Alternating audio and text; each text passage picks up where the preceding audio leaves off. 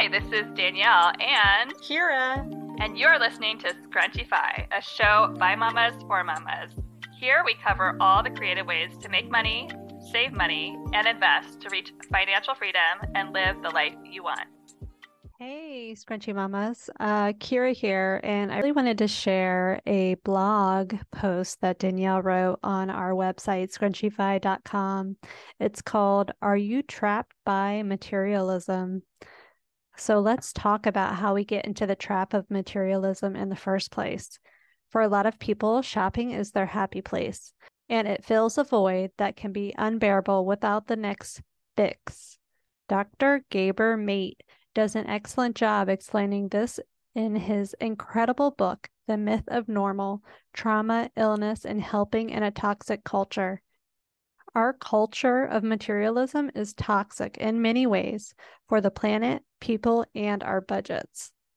So if we do find ourselves constantly needing to buy the next item or get the next upgrade, we can pause and check in with what is driving this process in the first place. Is this a want or a need? Do I feel anxiety when I don't purchase the latest and greatest thing? How can I manage this anxiety without buying it? Can I go for a walk, call a friend, use a gratitude journal instead?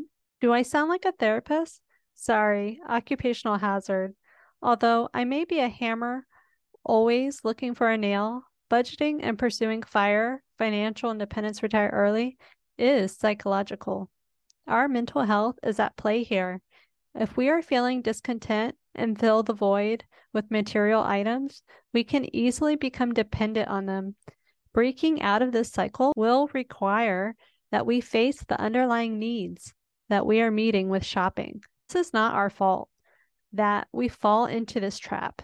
Marketing is specifically designed to activate the reward-seeking center of our brains. It is extremely hard to not fall prey to advertising. Replace shopping with habits that are free, wholesome, and sustainable, like walking outdoors, playing games with friends, going to a nature preserve. These are all free or close to free activities that can feed your soul while leaving your wallet alone. How hard has it been for you to step away from materialism? Have you been successful? What has gotten in the way if you haven't? Such a great article from Danielle. I know there was a point for me where I had to ask myself this, if I was trapped by materialism. I work in the fashion industry, and my goal is to create product that is marketed to our customer so that they will buy consistently. That's how we are able to turn a profit. So again, I didn't think anything differently. At some point, I started to look inwards, and that was after reading the book, Your Money or Your Life.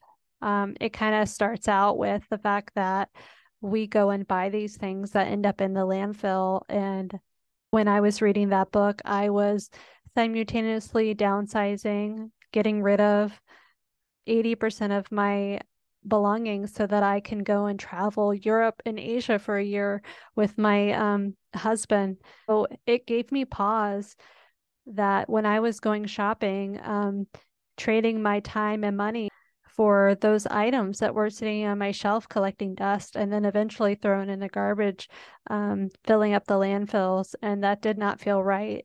So there was a moment that I drew a line in the sand and said, I am no longer going to just mindlessly spend my money. For one, I have a goal to reach financial independence, retire early by 40, but also I want to live a sustainable life.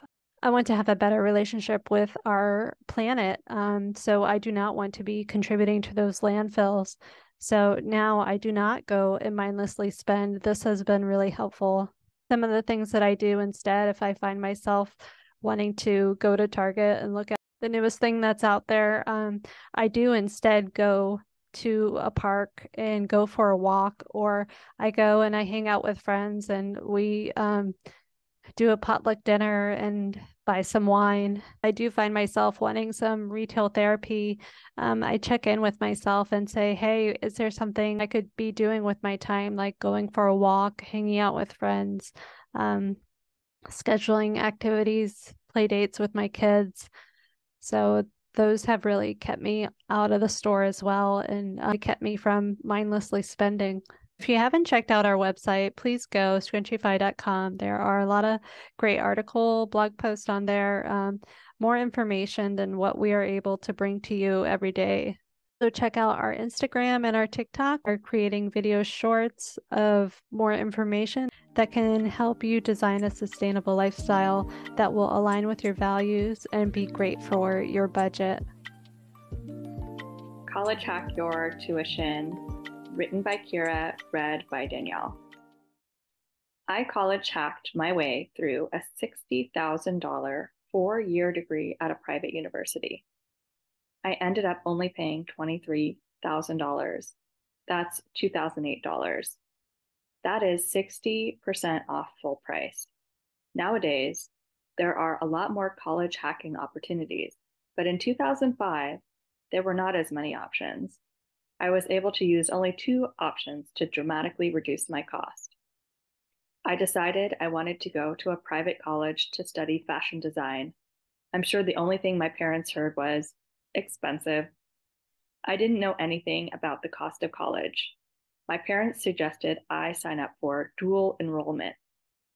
Dual enrollment is an acceleration program that allows high school students to take post-secondary classes at a college and simultaneously earn credit toward a high school diploma, a career certificate, an industry certification, or an associate or baccalaureate degree at a Florida public or eligible private institution. Oh, did I mention the state pays for the college classes, thus being my first option for reducing my college tuition. The summer year of 11th grade, I took a college course at the local community college. The school counselor suggested I try out dual enrollment program before enrolling full-time the following year. I remember sitting in a college class at 17. It felt kind of cool. So come 12th grade, I enrolled full-time in college and my high school paid the entire bill. I only took classes that would transfer to my future private college. I had to make sure they had the same college code, example, English 101. Otherwise, my private university would not accept the college credit. This is very important if you want to transfer credits from one school to another. When I finished community college, I had 30 credits to transfer, 10 credits shy of a degree. The community college was around $150 a class, and the university charged $1,000. So I saved $30,000 by taking community college classes, and the state paid for it. Scholarships. When you think about reducing your college tuition, usually scholarships come into mind. I earned a state scholarship that would pay $1,000 a semester until I graduated, another scholarship from Walmart, and another from a local community group. Total savings, $7,000. I wish I applied for more. Thinking back now, every application could have saved me anywhere from $500 to $3,000. I should have sent out 100. I was working during high school, even while taking college classes. In 11th grade, I had 1 job. Then in 12th grade, I had 2 jobs, plus going to college via the dual enrollment program. Since I didn't have many expenses as I was living at home, I was able to save a big chunk of my paychecks. My parents said they would help support my decision going to college, but that I was going to have to help pay for it. This motivated me to save $20,000. I remember starting college and looking at my bank account feeling, well, kind of rich. I was 19 with $20,000. Then I wrote my first check to the private university for my first semester, and ouch, that was a reality check. Each class cost $1,000. Even though it seemed like I had enough cash to pay the balance of my tuition, I didn't. I still ended up with $14,000 of student loans. Books and fashion gear were expensive. If I were to do it again, I would not have chosen a private college. The degree from a state college was just as much valid for landing a well-paid job as it was from the private. I would have taken some CLEP exams to help save more money and time. I would have taken advantage of my employer's college program. Oh, I didn't even mention that. My employer offered college tuition support, and I didn't even look at it. I would have signed up for more scholarships despite my fear of rejection. Rejection is better than the unknown of leaving free money on the table. Oh, and that $20,000 I managed to save, I would have put it in a high yield savings account or CD where I could have been earning interest and grew my money as it would have gone farther. I know some of us mamas are probably even wondering if our children will go to college. See, considering how badly burned we are with student loan debt, the uncertainty of the economy, the upside down education system, and how fast technology is growing. But if you are set on your kids attending a college/university, look into alternative options for funding tuition. A student loan is not the only answer.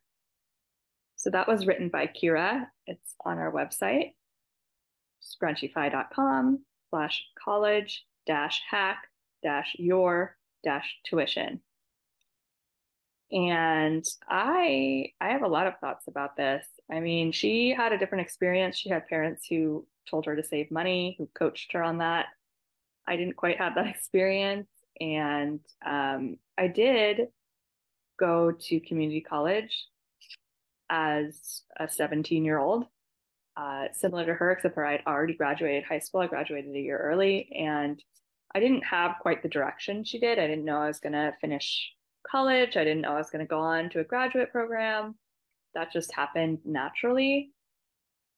One thing that I really regret is similar to her, just not choosing the public school option. I went to 2 different private schools, and that ended up costing me a lot of money. And if I'd gone to a state school, my entire bachelor's degree education would have been free. I went to a community college for 2 years, and I actually turned a profit because they paid for my classes plus gave me money for expenses such as room and board. So I was actually making money by going to college while working. And instead of waiting a semester to go to a state school where it would be completely paid for by the Cal grant and the Pell grant and some other funding that I was eligible for, I decided I wanted to go to a smaller private school because I could have gotten in there faster and had to do less required courses to get in. So I ended up going to a private university that cost $5,000 a semester and ended up costing me $10,000 a year. So I walked out of there with $20,000 of student loan debt. Plus, I had gone to a private university for 1 semester prior to that. So I actually had $25,000 of student loan debt. It never occurred to me to pay that as I went. I might have been able to. Instead, I was using that money to travel. Don't regret traveling. But I also didn't like to pay the interest on that student loan, and it did take a while to pay off. So in hindsight, I think I'm with Kira here, unless you're in some type of field where it really matters that you go to like an Ivy League school, etc. State schools are fine. They cover the required information. You still get the equivalent degree. And at the end of the day, as far as in my career, no one knows the difference whether there's a person from an Ivy League school or a person from a state school when we show up at our job. So in the end, the only difference is maybe one of us is more stressed with student loans and one of us isn't. So I did learn my lesson, and I went to graduate school at the state school, and I suggested to my partner to go to a state school. So since my graduation in 2011, no one set foot in a private university since. Now my children can make their own choices, but I will offer them similar advice. If you have enjoyed the show, please share with another Scrunchy Mama and hit that subscribe button so you never miss an episode. For show notes, resources, and links to our other video shorts, check out our website, scrunchyfi.com.